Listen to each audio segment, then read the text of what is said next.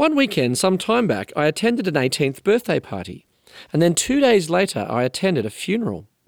The difference between the two events was very dramatic. The party was great, full of fun, energy, eating and drinking. Yet the funeral was more confronting. And as I reflect on these two very different events, I am reminded of the words from the Old Testament book of Ecclesiastes, chapter 7, verse 2, which says, "It is better to go to a house of mourning than to go to a house of feasting, for death is the destiny of everyone. The living should take this to heart."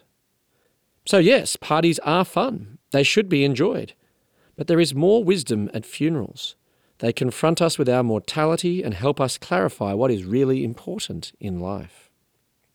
This is Rob Martin with God in 60 Seconds. To open up more space for reflection and conversation about God, go to thirdspace.org.au.